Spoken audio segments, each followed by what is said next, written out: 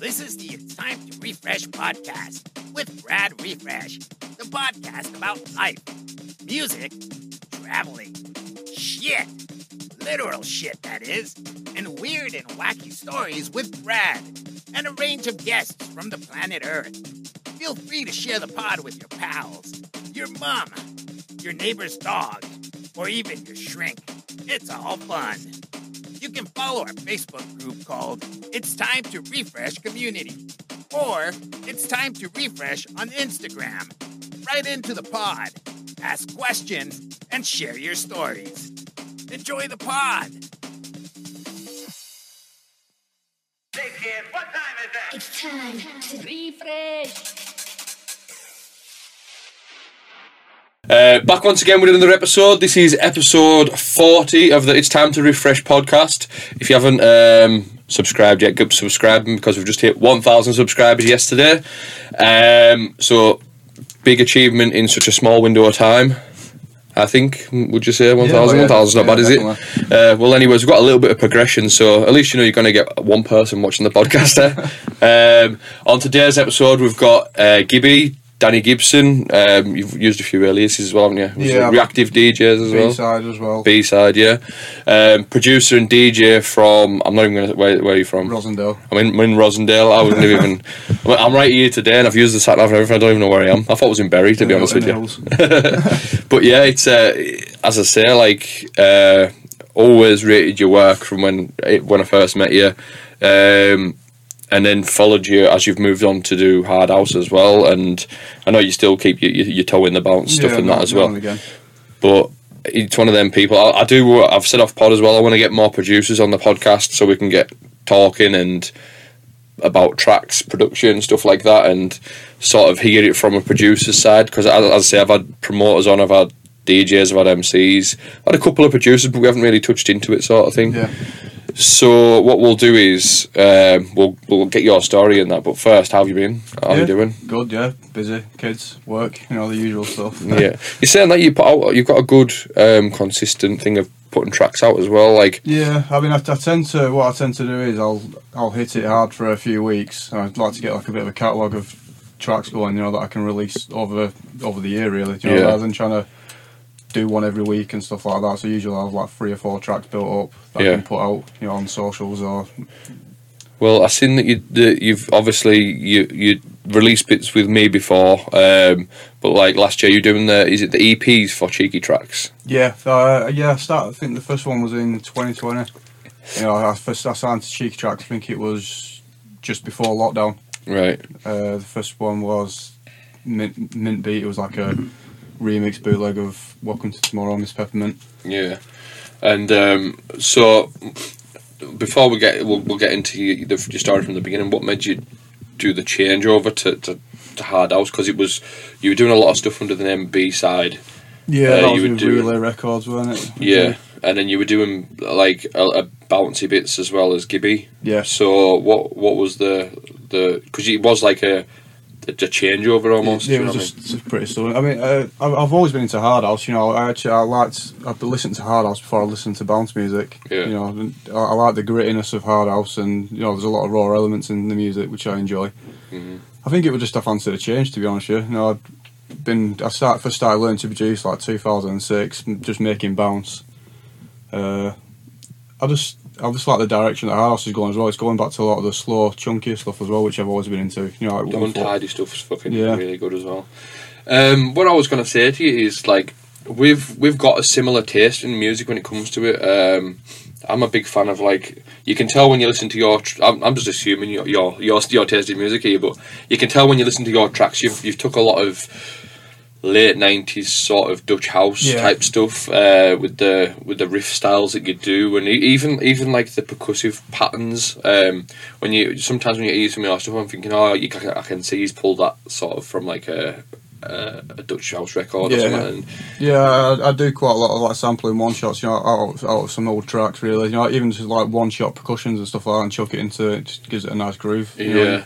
See, but am I right in thinking that you're into your Dutch stuff? I'm sure you've done your Dutch mix a while back. Yeah, I did a Dutch mix a few years ago. I've always been into the Dutch stuff like clubheads and stuff like that.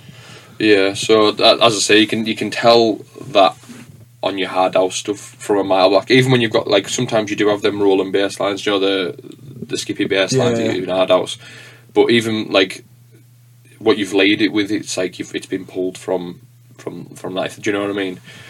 Anyways, so we'll sort of get into your story then. So where did it all start for you? Were you DJ Gibby all along, or? Yeah, it was. Well, I didn't really get a choice for that really, because it was my nickname at high school, so it kind of just stuck really. So where does music come into everything? Way back when? I mean, obviously when I was younger, I wasn't even into dance music straight away. I was into like pop punk and stuff like that, like Blink-182 and. We have got a similar taste in music. Yeah, I still listen to that quite regularly, to be honest with you. It's my gym music, mate. Like when I go to the gym, it's like Sum 41, Blink-182, My Chemical Romance, The Offspring. Yeah, I listen to all that kind of stuff at work all day, to be honest with you. So. Class, isn't it? Yeah, I mean, the first like dance track that I remember getting into originally was Castles in the Sky. Right. You know, when I heard it on the TV and all my friends were, that we all heard it, thought, fucking hell, what's that? Class. And start listening to that just on the TV channels, really. So what year was it? Like 2002, something like that. Probably about 2000, about 2001 maybe, right. Something like that. I can't remember when it originally came out. Like the Eurotrance stuff, Alice DJ and stuff that. As a kid, we enjoyed listening to that. Class. I've always said this, and I've said it on loads of episodes as well. That era is peak era for me. I know times change, and like you can go on a dance floor now, and that stuff might not work as well as it did.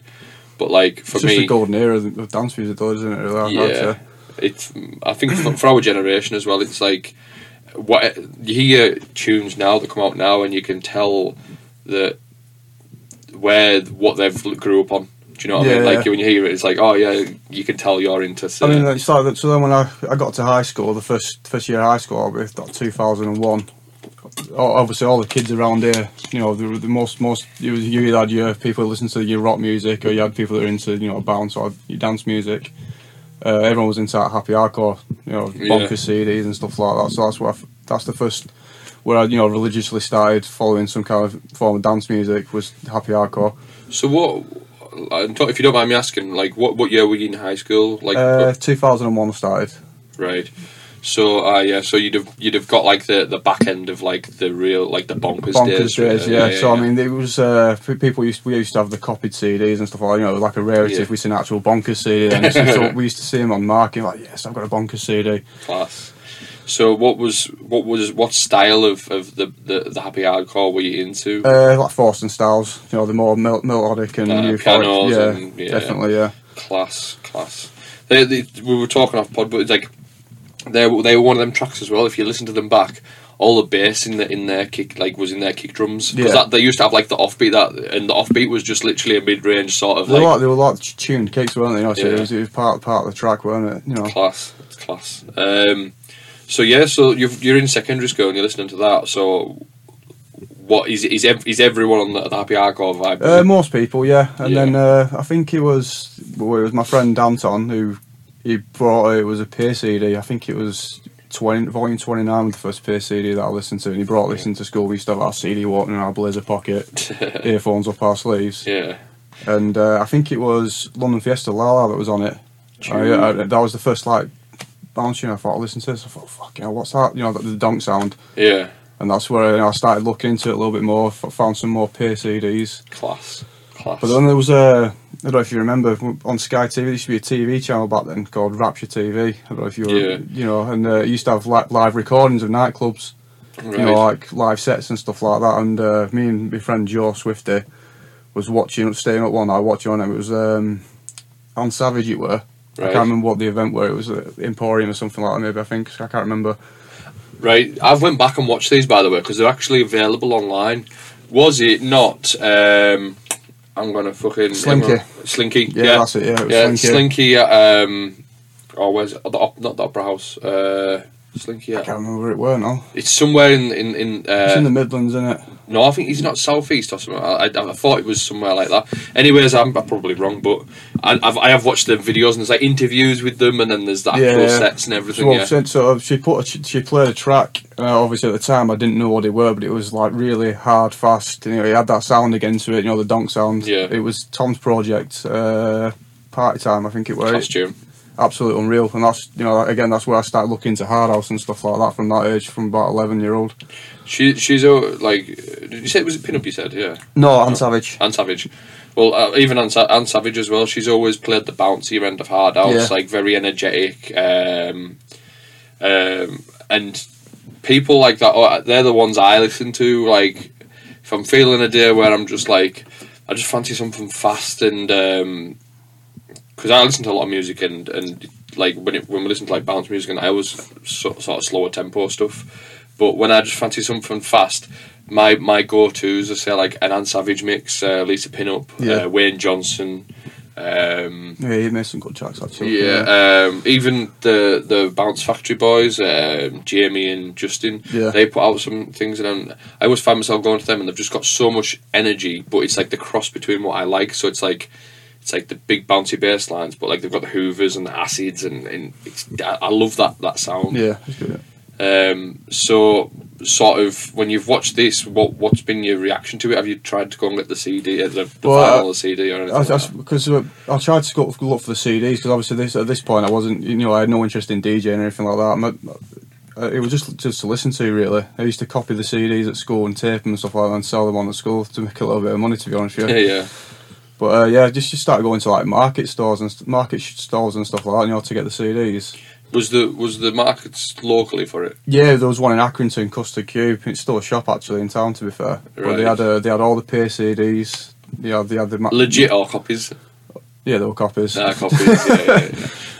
It just reminds me of because our closest market at the time, when I was sort of younger, looking for CDs, we used to have to go at a place called Silith. It's on the coast, and it's like 45 minutes away from me. Right. So you knew someone had been to Silith and there was a new CD floating around, you know what I mean? It was one of them. There was no like local market where there was like dance CDs, do you know what I mean? There was like little record shops and that, but they would only sell a full CD packs. You wouldn't get like a Wig and P volume, for instance. So you've went and got these CDs and you're selling them and stuff like that.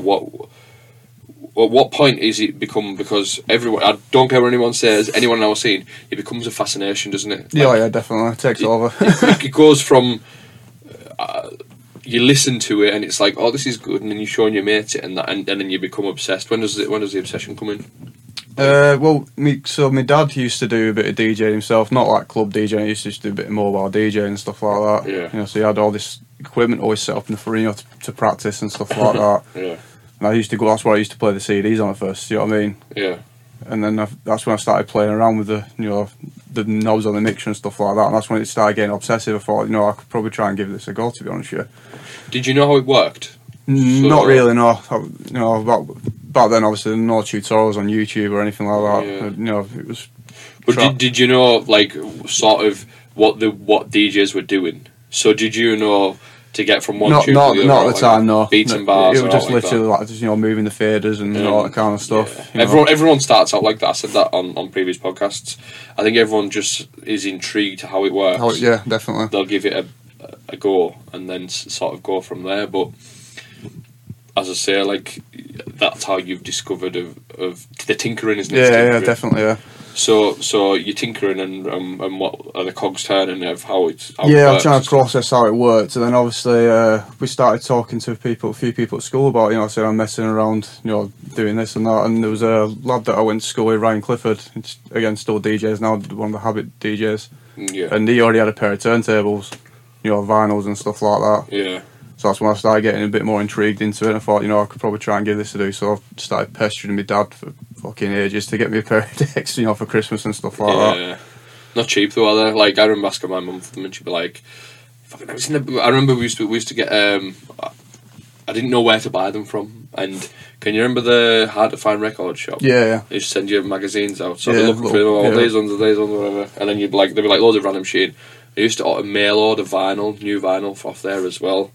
And I remember I was asking my mum for them. And she was like, "Have you seen the price of these? You'll be bored of them after one, like, or a day." And I'm like, "No, I've got my heart set on this." Yeah, well, my dad, my mum and my dad both always said, I just thought it was going to be a phase. You know what I mean? Yeah. When they first bought them. Yeah. But so you've pestered him for the decks, and then as he give in, how long did it take for him to give in? Not long, to be honest with you. I think it was Christmas 2001, maybe 2002. I can't quite remember. It were a pair of Stanton Straight 30s direct drive turntables for my first pair, which I was pretty fortunate really, because a lot of the lads had belt drives and stuff like that. Yeah. They're the ones I've got now, by the way. I've never had the straight 30s. Yeah. Yeah. Solid pair of decks still. To be fair, I'd still use them. they're a bit stiffer than the Technic, aren't they? Yeah. Like the on it. But yeah, they're the ones I have. I've never ever thought about upgrading. Just a little side note. Last night I was DJing at Shiv's birthday, and I bumped into. Do you know Aspin?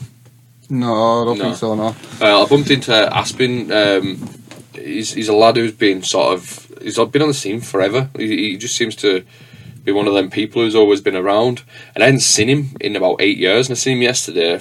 We're having a crack and whatnot. And then we were talking about vinyl and stuff, and then he, I was saying about I think I do know you mean, actually, yeah. What's his first name? I don't know. James Aspin. Yeah, I know it, yeah. Of course, yeah. Big yeah, fella. I know, yeah.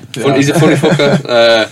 Anyways, so we're having a crack and stuff like that about tunes and that. And then he said, I've just got these spare pair of Technics they've been serviced by Pimp My Decks and all, and he's got them for sale. And do you know when the cogs are turning? Yeah. And ever since I've been thinking, and it's the only time I've ever thought about upgrading them, because I've had these Stanton ones for forever. They were like, well, they're only the second pair of turntables. The first pair I had were they were fucking terrible. They were like Newmark belt drive ones, but like the black battle pack ones. Is that what I don't know what they were called. I think everyone had a pair of them at one point, to be honest with you. They were grim though. Like I was just thinking to myself, I can't DJ here. I'm never going to learn this. And it was only later on when I had to go on another set of decks, I was mixing effortlessly. You notice the difference straight away, don't you? And I was just like, what the fuck is going on? Anyways, I went back, and it turns out that like one of the decks on the belt must have been not connected properly to the spinner underneath. And when it's doing it, it would just slow down randomly. It's like so it'd spin, slow, spin, and like, and maybe when it got 3/4 of the way around, it'd slow down for a thing. And I'm like, so when I was chasing the mix in, I'd always lose it. Like, and I'd be like, I'm a shit DJ. I'm never going to make this. I'm never going to do it. Mistake. You always over touch it, don't you? You know, you don't need to as well. You throw it off. Yeah. So it was just one of them things. And then I had to go on these direct drives. I can't remember what they were. I think they were. Was it 1200? It wasn't 1210s. They were 1200s. The smaller deck. The silver ones. Yeah, I think so. I'm really. 1200s are the silvers, aren't they? And the 1210s are the black. Well, there were silver ones then. I'll be honest with you. I've got decks now. I don't even know which ones they are. I know the Pioneer ones, but I don't even know. I don't pay attention to model numbers because there's so many different ones. All I know is what it needs to do for me to be able to use it, and that's what it is. Stone. Bloody CDJ 1000s. Yeah, well, I don't use them often, but it does what I need to do. Do you know what I mean? It's one of them things, though. It's like as long as it does the job, I don't care. What is it I've got? I'd say I don't even know what the initials are. Is it RX2? Does that ring a bell? So it's like all in one thing. Yeah. So I can plug my vinyls in on the 2 channels, and I can plug USBs in, and then after me sorted, I don't need anything else. So that's why I always forget the names of decks, because I don't care. It's one of them. So yeah, I remember that I got these, and I was thinking, why isn't it working? And I had to go on these Technic 1200s, and I was thinking, I'm fucking class, mate. Like, this is easy. Did you know what I mean? Like, you're just doing away. And it's like, it turns out, when I had a faulty deck, so that's why I couldn't. When I was trying to mix, it wasn't. See, I remember back in the day, because obviously I had them straight 30s, and obviously not as powerful as Technics. When I first jumped on Technics, I struggled for using Technics for years, mate. Yep. Because I was so used to the lower torque on mine. I remember, first going on a pair of Technics, and I really struggled with them. I still do now. I do. Like, who was it? Whose Technics were we on? It was somebody brought it down to our Van Lonely event. We had this was a few years ago now. It was in GL3 in Whitehaven, and we did it like a vinyl only night, I think. And I was playing away, and you always, because I've sat in my room and mixed on these Stantons for years. you go to put your hand on the like the platter, and you just forget how loose the techniques are. So like it maybe takes 2 or 3 mixes to get into it, and then once you go, and it's like riding a bike. That's what I mean. A bit when I said before, you know, you tend to overtouch them on techniques when you don't really need to. You know, once it's in, it's in, isn't it? Do you know what I mean? But the lower torque ones, you have to always play with it. Absolutely. So you've got these set of decks. What was your first vinyl? First vinyl, I didn't even buy it myself. It was I think it was the Paradise and Dreams Force and Styles, but it was like a cover of it on All Around the World. Oh yeah, I know that one. With the Stevie B mix on. Is that one? I can't. No, I'm sure. I think it was just like a Ultra Beat remix, and I can't quite remember to be honest. Oh yeah, Ultra Beat and Stevie B. What it were, there was a record shop in Berwick called Vibes. It's not there anymore. And obviously my mum just went in and, you know, and said, you know, my son's got these decks, you know, what should I do? And they just give her a pile of bloody records of all sorts in their little tribal house and playing these on Christmas Day. They've ripped her off her, that's essentially, what the fuck's these that my mum's got me here? Was the Force and Stars one, was it a purple sleeve? Yeah, purple sleeve. Yeah. I'm pretty sure that was, so that might have been like, I think it was probably Christmas 2002 then, that, to be honest, thinking about the release on it. It's not a bad introduction into the thing. That's a tune, that, to be fair. Yeah, it is, in fact, it was the Ultra Beat cover of it. Right. Yeah. I'm just trying to remember there. I couldn't remember which one it was. I'm usually pretty, like... My thing is, because obviously when you get obsessed with what we do and stuff like that, I get obsessive with, like... With releases, release dates, catalogue numbers, what record label it went on, and then if you discover a new artist on a record label, you chase what record labels they've released on, and then you find new artists on that, and it's just one big spiral out of control. Like even now, my missus kicks off to me because when you get deliveries through a couple of times, I still buy vinyl. You see, yeah, I do as well. Yeah, and it's like. I'm not even going to ask what it is anymore, what's been delivered, because our I can't even say this. I won't tell you the full story because I'll get robbed. But basically, our postman, obviously, when the 12-inch doesn't go through the door, he's got somewhere he puts it at ours, because he knows that it's my pride and joy, and if it gets wet or anything, it'll warp. Yeah. So he puts it in a very secure area by mine. So when I come home and I look in there, sometimes I look in because obviously. Some people are quite bad with posting, although some people are on the ball and you get it the next day. I'll look in and if there's no vinyl there, so I like to do it a couple of times a week, so I've got something to look forward to. Yeah, I mean, I'm pretty obsessed with me. I've got a few records there where I've got the same track on 4 or 5 different labels, just for the sake of having it. Yeah. Do you know what I mean? I try not to do that, but you can't help it. No, I'm notoriously bad for it. Yep. So you're getting all these vinyls and you sort of learn the ways. Did it just click one day for you? Or? Well, so obviously I fully self-taught, you know, about then. Mm-hmm. And what I started doing were listening to the Pay CDs. And I think I was trying to recreate, you know, I was trying to find the records on the CD. Yeah. And basically trying to recreate the CD, do you know what I mean? Trying to figure out how to make it sound that way and stuff like that. And there was a fellow that I used to know called Aidan Johnson. He's a bit older than me. He used to actually babysit for my sister. And he's friends with DJing at the time. So, he kind of like just give me a nudge in the right direction, do you know what I mean? Like, I remember when I first started, you know, obviously you throw it on the first beat. I used to count 4 beats on the record, hold it on the 4th beat, and then count 4 before you drop it in, you know, so I didn't miss it. Yeah. And then I just started playing with it, you know, playing with the platters and stuff like that. And that's probably the harder way to go around, isn't it, really, when you think about it? Definitely. Yeah. I think everyone's got... It is... So for me, the DJing thing, when it clicked, I was mixing 2... of the same tune because I was trying to figure out how it worked.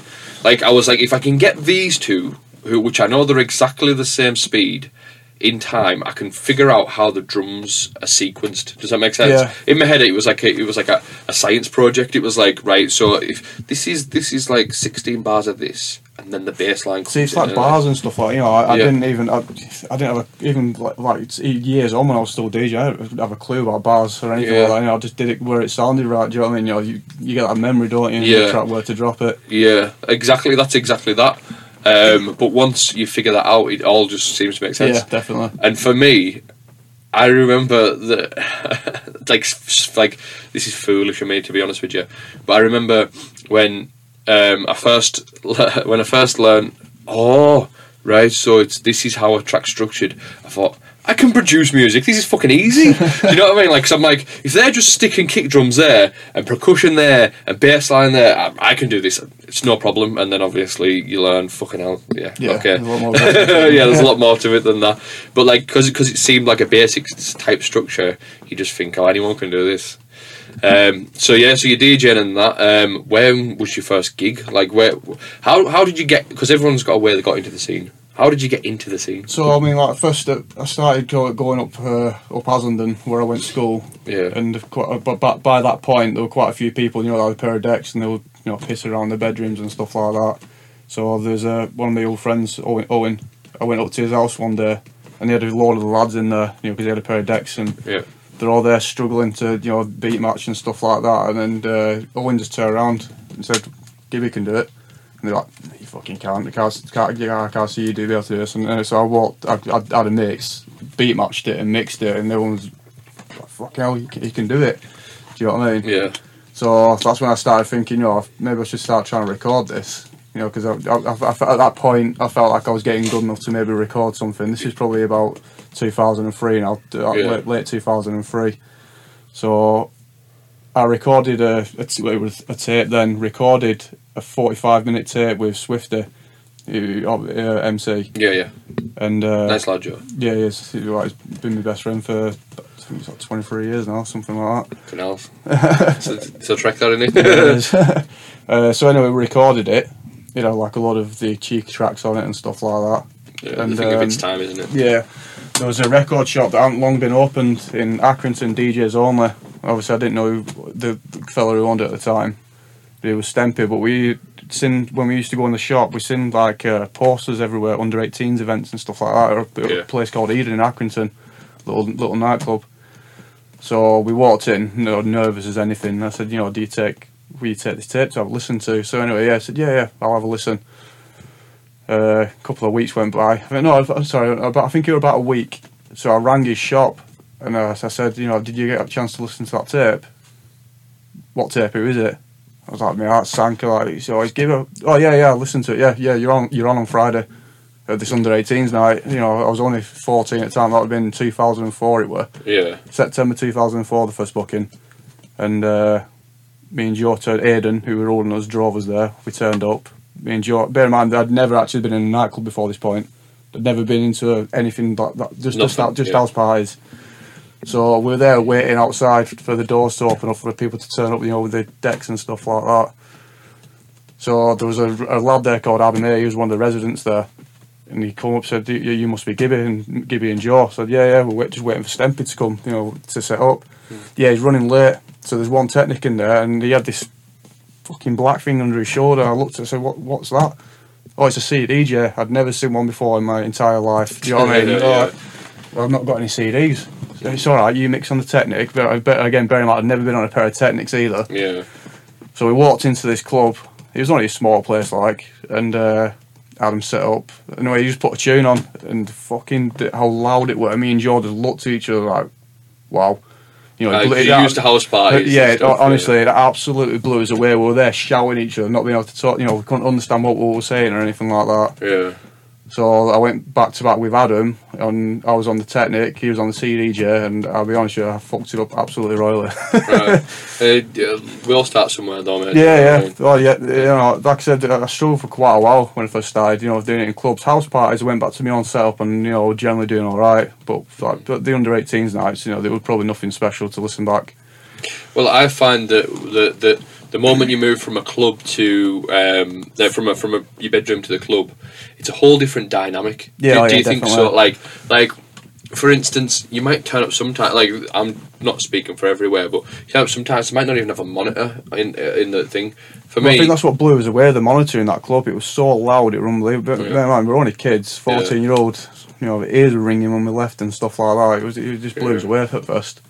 Well, I've noticed, right, this is the thing. Do you know when you see there's a few veterans on the scene, and I don't mind, they won't mind me saying that, I've went on after a couple of people who've been around for a long time, and they've got the volume at about 3 o'clock on the volume thing.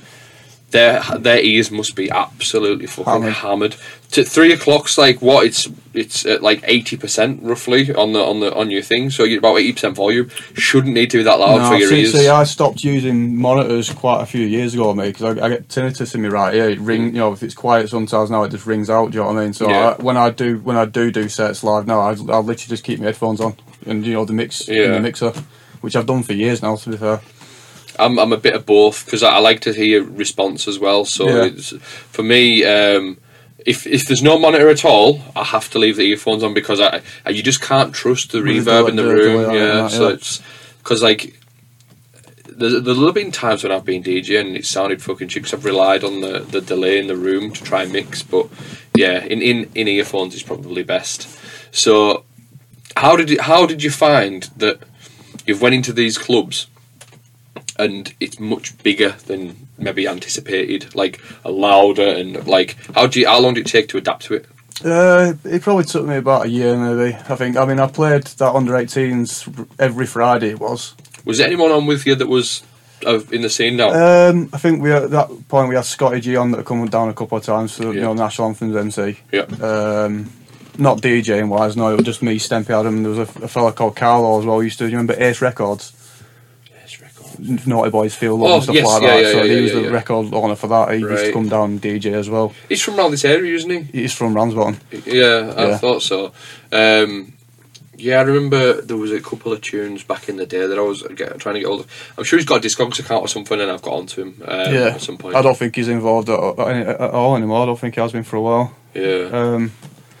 But then I think what started buzzing off a lot more was the fact, all my friends used to start coming to this on a Friday night, from school, all the girls from school coming to watch me DJ. I was like, buzzing, this is this is what it's going to be about, you know what I mean? And then I think it got to late 2004, early 2005, that's when Stempy said, you can do an over 18s night now if you want. I was only 14 at the time. Yeah. And I can't remember who was on that night, to be honest with you. I think it was just the residents. We might have had Scott on or something like that, I can't remember. Yeah. But that was a scary experience for me as well. I was 14-year-old. I was in Accrington at the time, and nights out were rough, do you know what I mean? I haven't played Accrington in, 10 years now? I think I was there that night when you played in Accrington at the Bridge, to be honest with you. I remember it. Which night was it? I played there a few times. I can't remember which one it were. You were there. Was it the kick-off night? I think so, yeah. Right. That put me off Accrington for a long time. All I remember is I went down with Matt C and I can't remember who else. Was it Stu C as well? Yeah, I was there that night. Yeah, and I went and I was thinking, it's all right. It's not a bad night.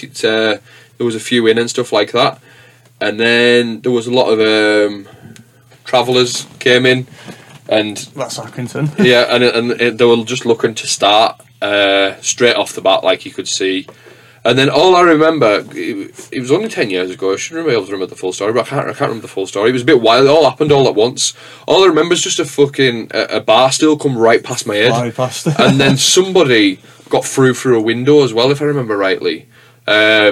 And it turned into a mass brawl, and everyone was jumping on top of each other, and it was like... Yeah, I backdoor booed it in a taxi, mate, straight out there. As soon as I see something like that, I'm out, mate. Well, I remember just standing behind the decks like, what the fuck? And the bouncer's going, turn that fucking music off! Turn it off now! And I'm like, okay. Put the volume down, and it was like... I just remember that just everyone was just like, what the fuck's going on? And then, I think it shut down after that.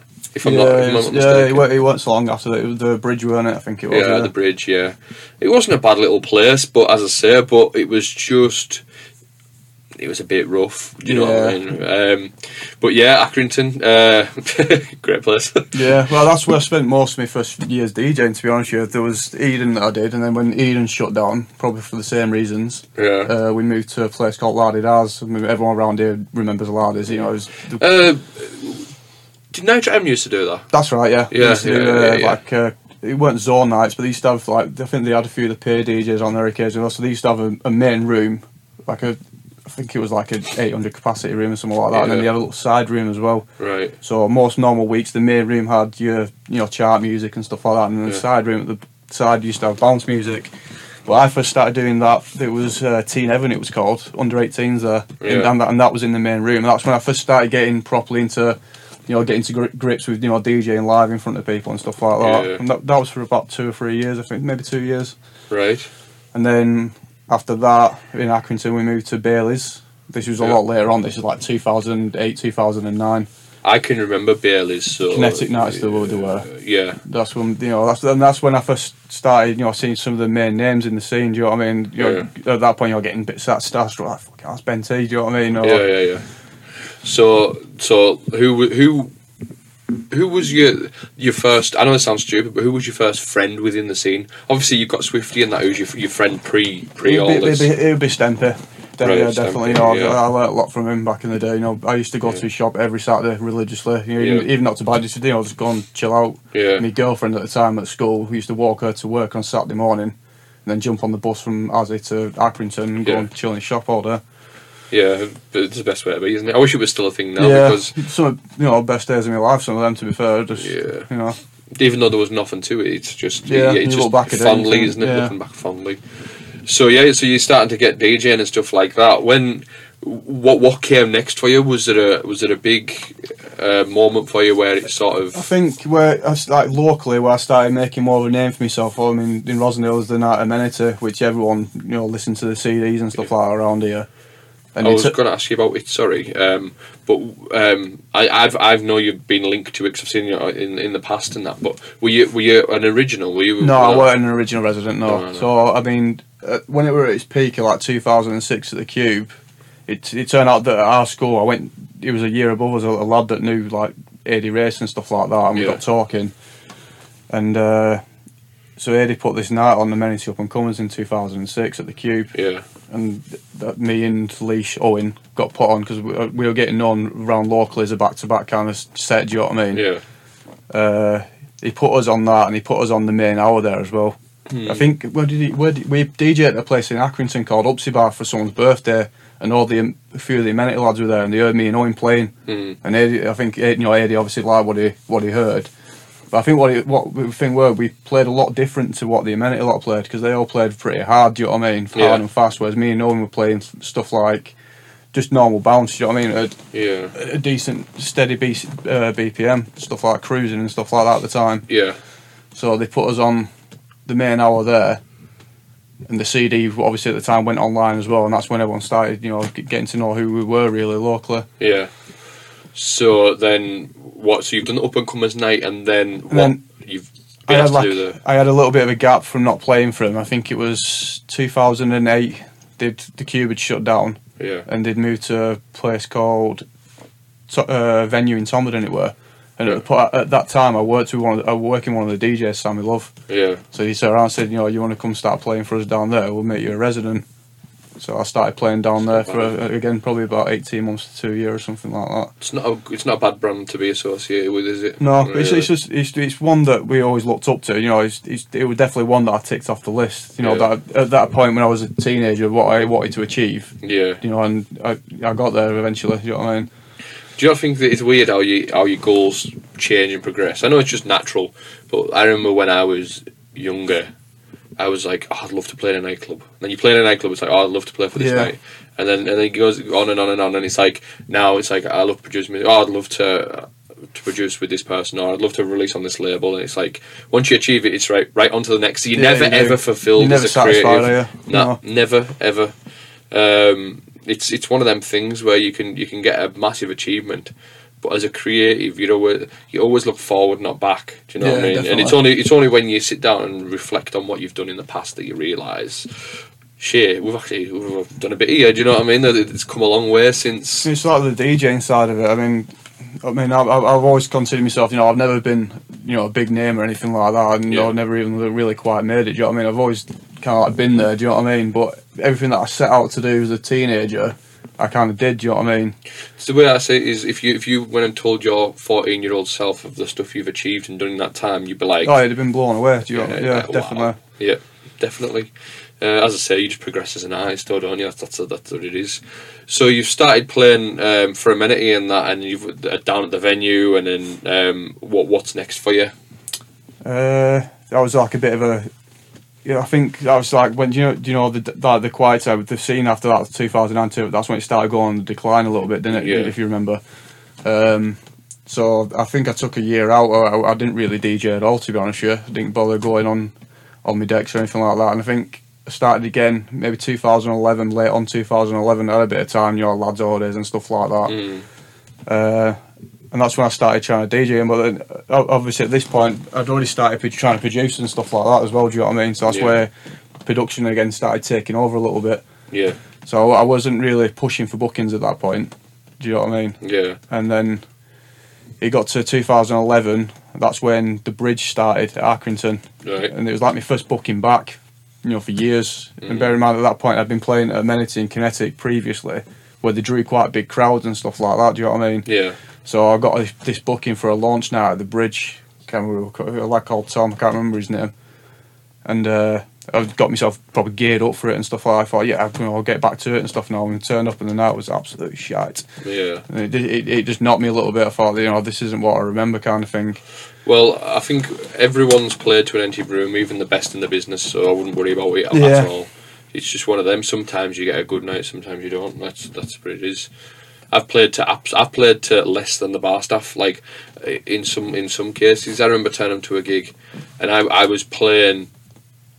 I think so. Peak hour was like midnight, and I was on 11 till 12, so just before headline set.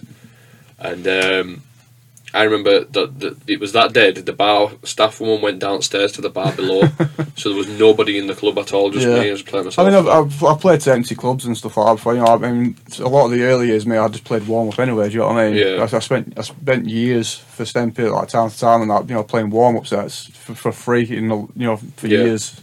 Do you know what I mean? And then it wasn't. I think like when I started playing at Amenity, that's when I started getting some later sets. Do you know what I mean? Like peak time sets and stuff like that.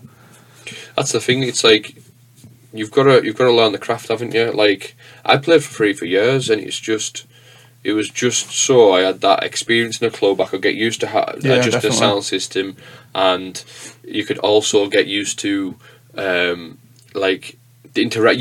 Like fair enough, you could be the best DJ in the world in your bedroom, but if you can't read the crowd, well, that's what. Yeah, I was just going to say. That's the art of warm up, innit? That's why I'm glad that I spent years doing warm up, because you definitely teaches what if you can make like 10 or 15 people first coming into a club start dancing, and keep them there, and then get when people coming in, you've nailed it, really, haven't you? Do you know what I mean? Absolutely. So yeah, you're playing for this start up night. Can you remember what it's called? No. No, I can't off the top of it. It was a fancy dress thing that they had going. No one turned up in fancy dress either. So the ones who never turned up anyways, it's one of them, isn't it? Yeah. I can't remember what it was called, to be honest. I think a lot of you remember Infected Digital, I think a lot of them lads were there as well, and stuff like that. I can't remember what the bounce night was called, to be honest with you. I've not got the flyer anymore either. Right, so you're sort of moving on again. You're starting to sort of get a few gigs and I started putting more regular mixes out, online and stuff like that. So I started getting a couple more bookings. I played in 2012. I played Sopranos as well. I played I think it was Summer Spectacular 3 or 2 or 3. I can't remember what that were. That was with Anton and Johnny B. Yeah, I rate Johnny B. I like Johnny B. Yeah. Anton was a good DJ as well, to be fair. I think they both had their own styles and that as well. Anton definitely had his own unique style. We used to disagree on tunes all the time. That's right. I was going to say that. I remember. It was in Fids one night, and I was talking to him, and he doesn't differ away from what he liked. He knew what he liked. Very much what he wanted to do. He did. So you're DJing for these nights, and you're getting there.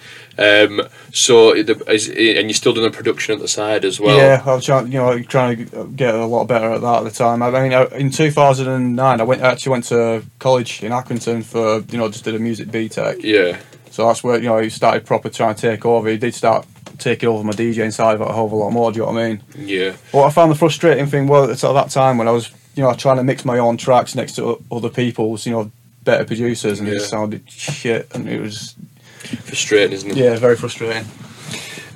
So then, when would you say was your first big booking where you were like, I'm proud to be here? Right now? I got booked for Bound 7. It was, and that was at Warehouse 1 in Blackburn. And it was at that time, even though my tunes were crap, I'd set up my own little record label on Bound 7. It was Lockdown Records, and I got a booking on the flyer as Gibby Lockdown Records, and that was the first one that I was, I thought, I'm pretty proud, because obviously that was a brand that I always wanted to play for as well. It's a great brand, mate.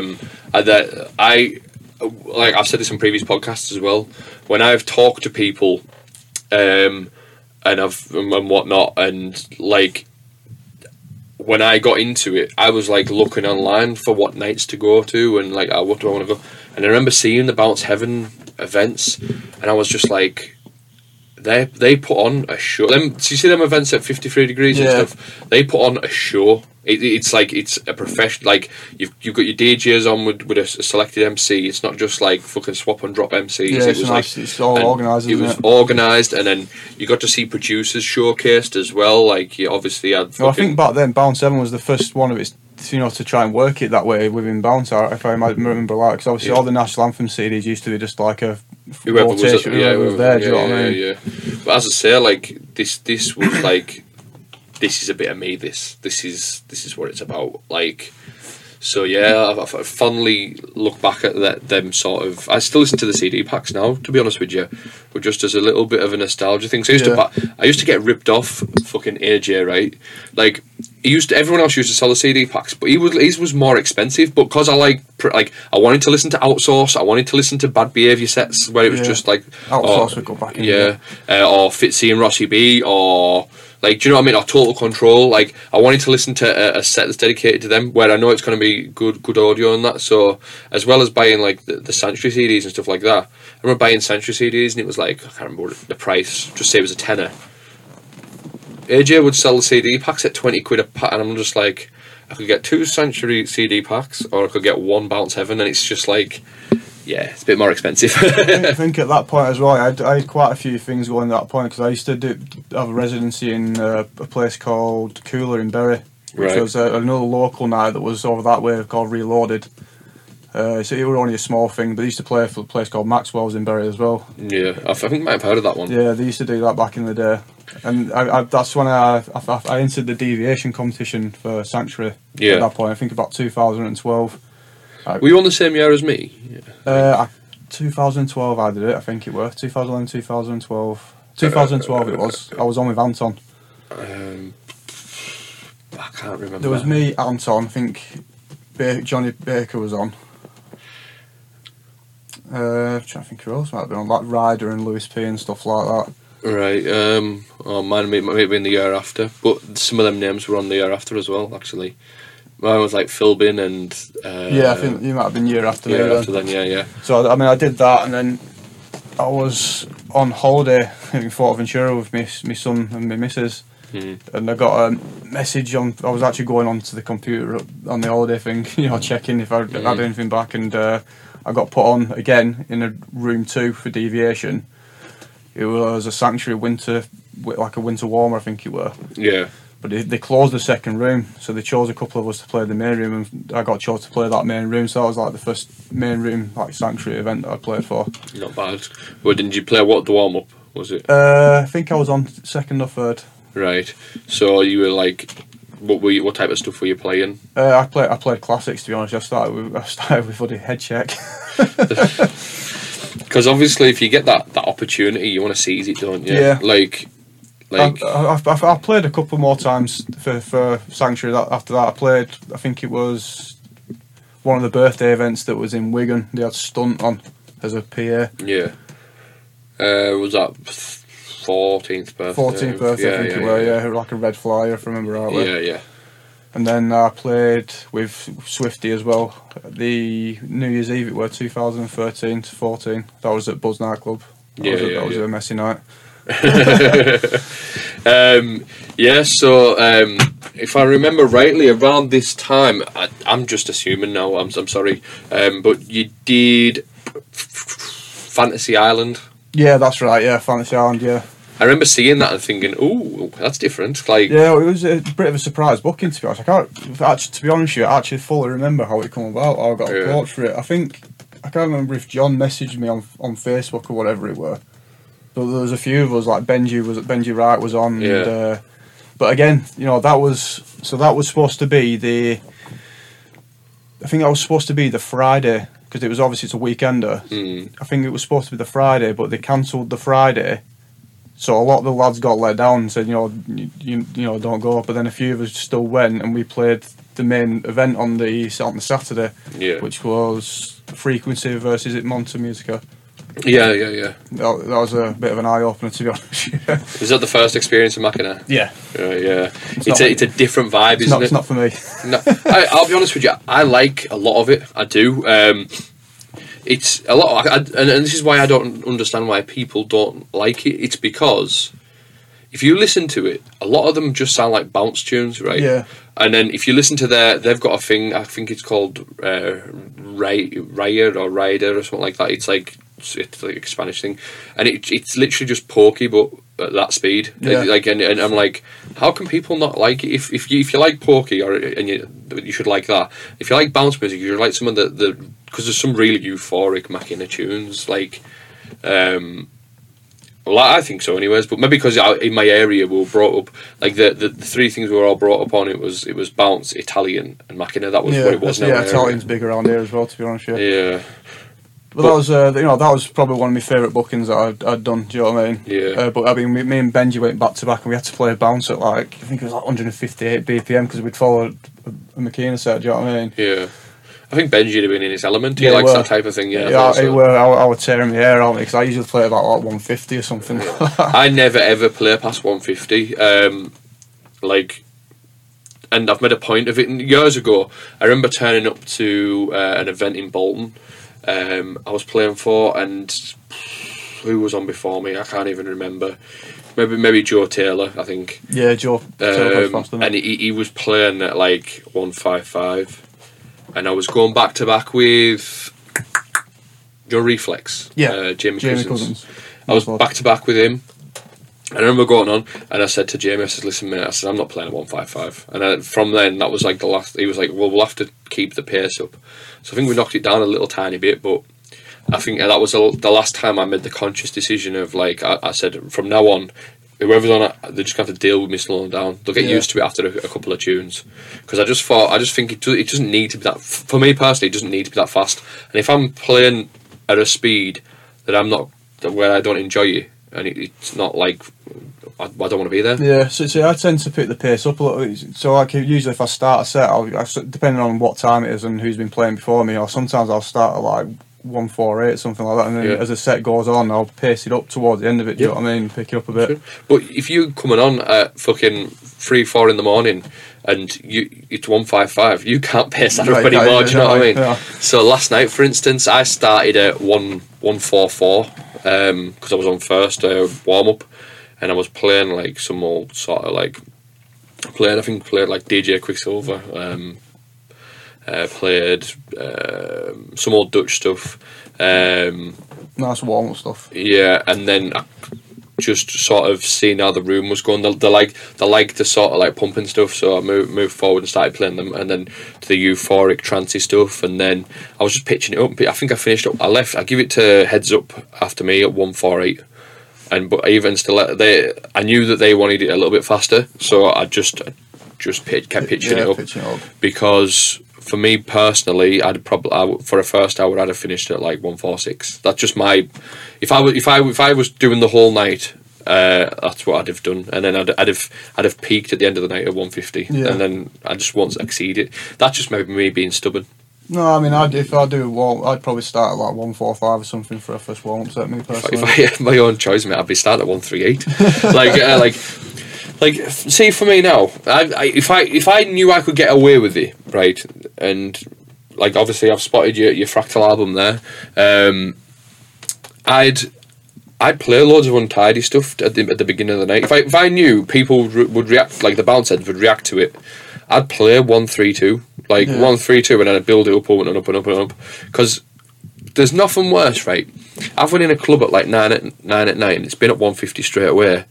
And me as a DJ, I've been in the club for waiting to go on, so 3 or 4 hours or whatever, and I'm just this hasn't progressed anywhere, and I'm starting to get a bit bored of it. Yeah. Do you know what I mean?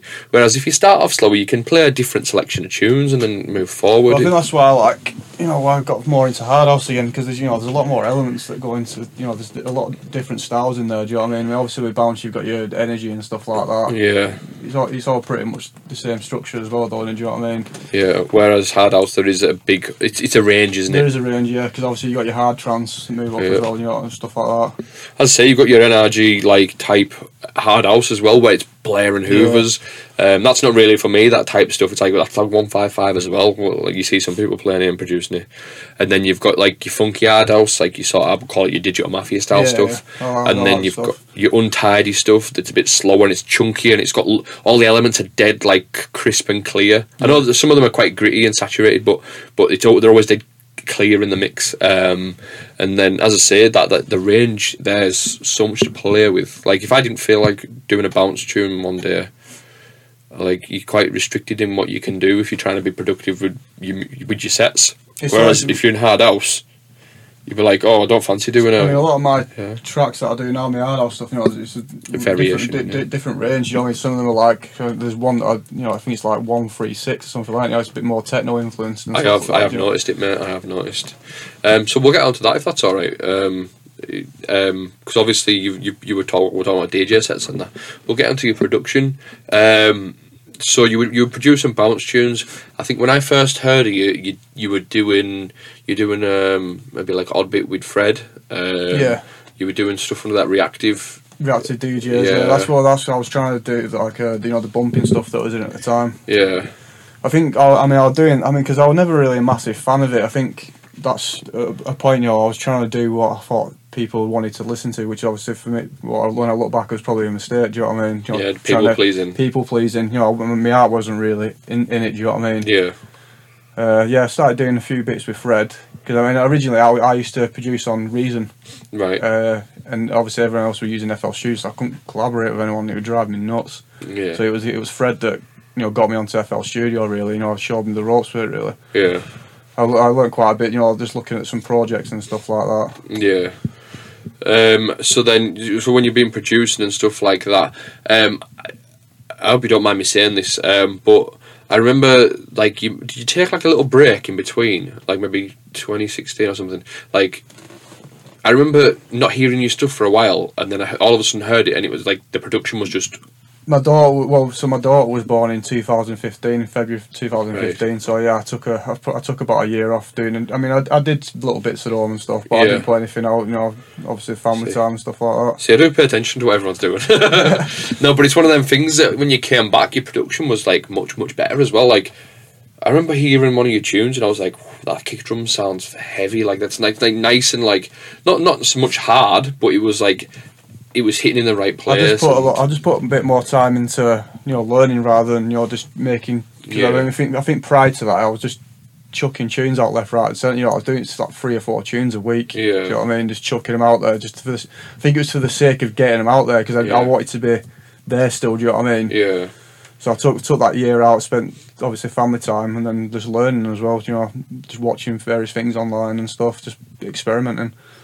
So you're sort of like you're learning that you're refining your craft sort of thing, and so from 2016 till 2020 you were just doing the bounce bits, just bounce and stuff. Yeah, I was obviously doing a few bits with Fred. I think 2019 I started doing bits with JJ, for Relay Records. Yeah.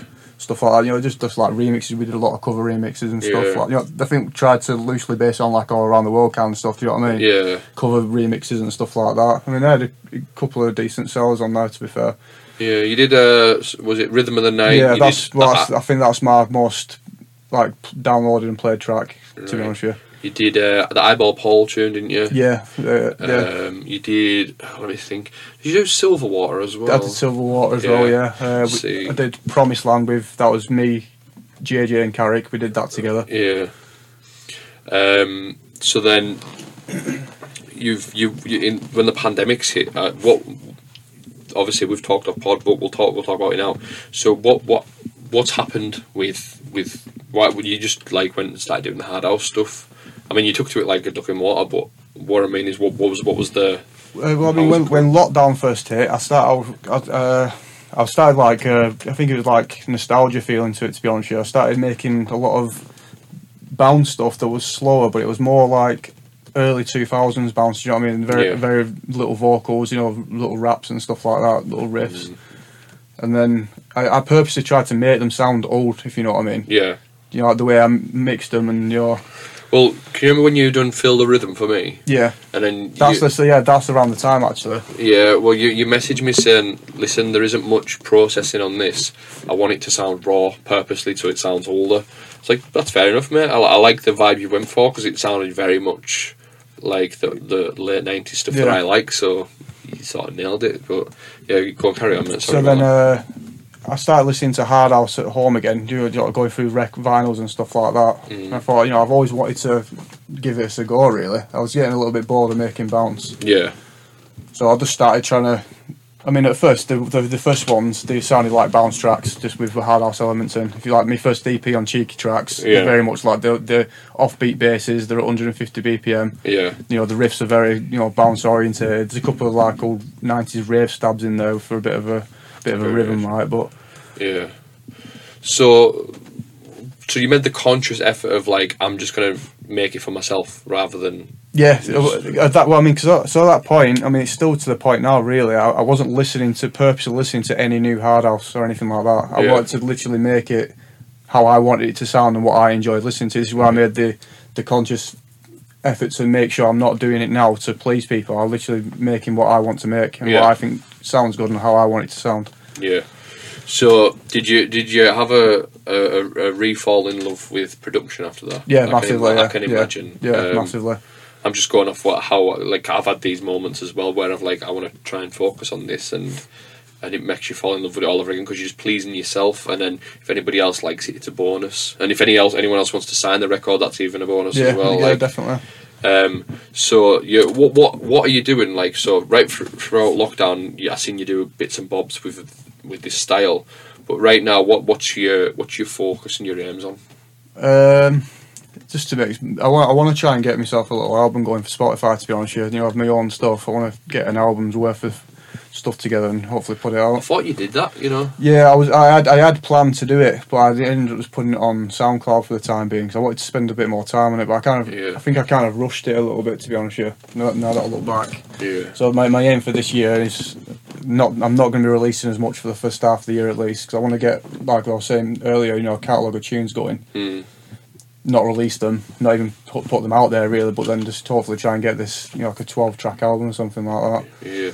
The thing is, right, there's the thing with the argument between album and singles and how people perceive it. Like, people can listen to an album and then it's just forgot about, but if you've released an album, it's a body of work, isn't it? At that moment in time. I've always preferred albums, but I know singles seem to do better in today's day and age with streaming and people are. What is it? 30-second engagement, and then that's it. They've gone. It's rubbish. It's the way of the world at the minute.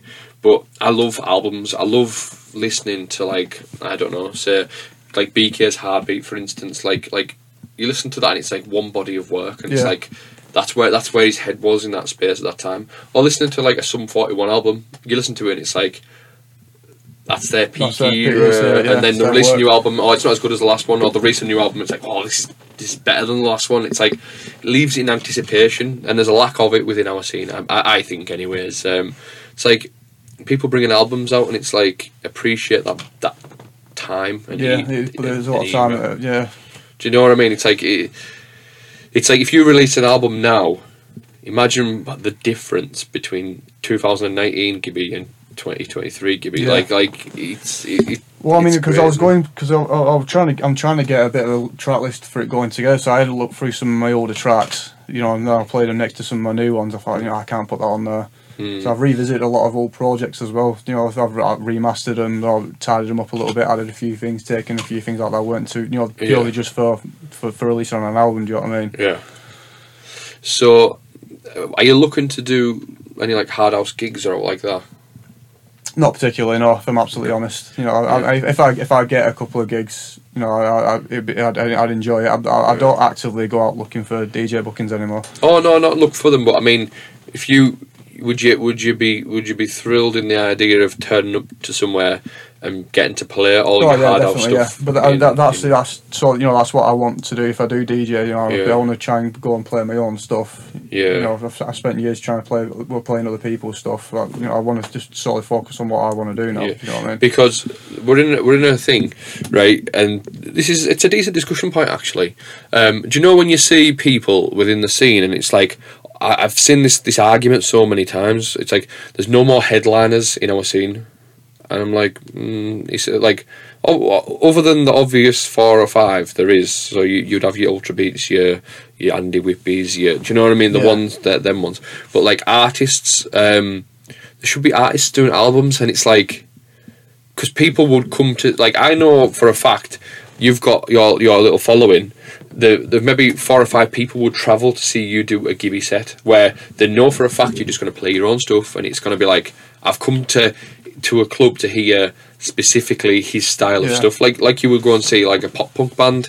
Like if you've seen fucking Blink-182, they're going to be doing some like tour.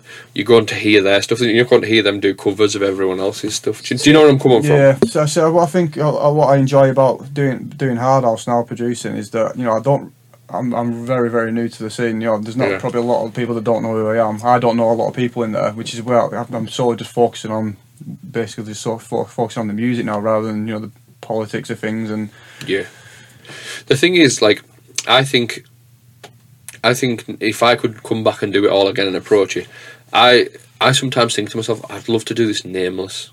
Do you know? Does that make sense? Like, I'd love to just be put out and judged on the quality of my work rather than who I am as a person. Because let's face it, right?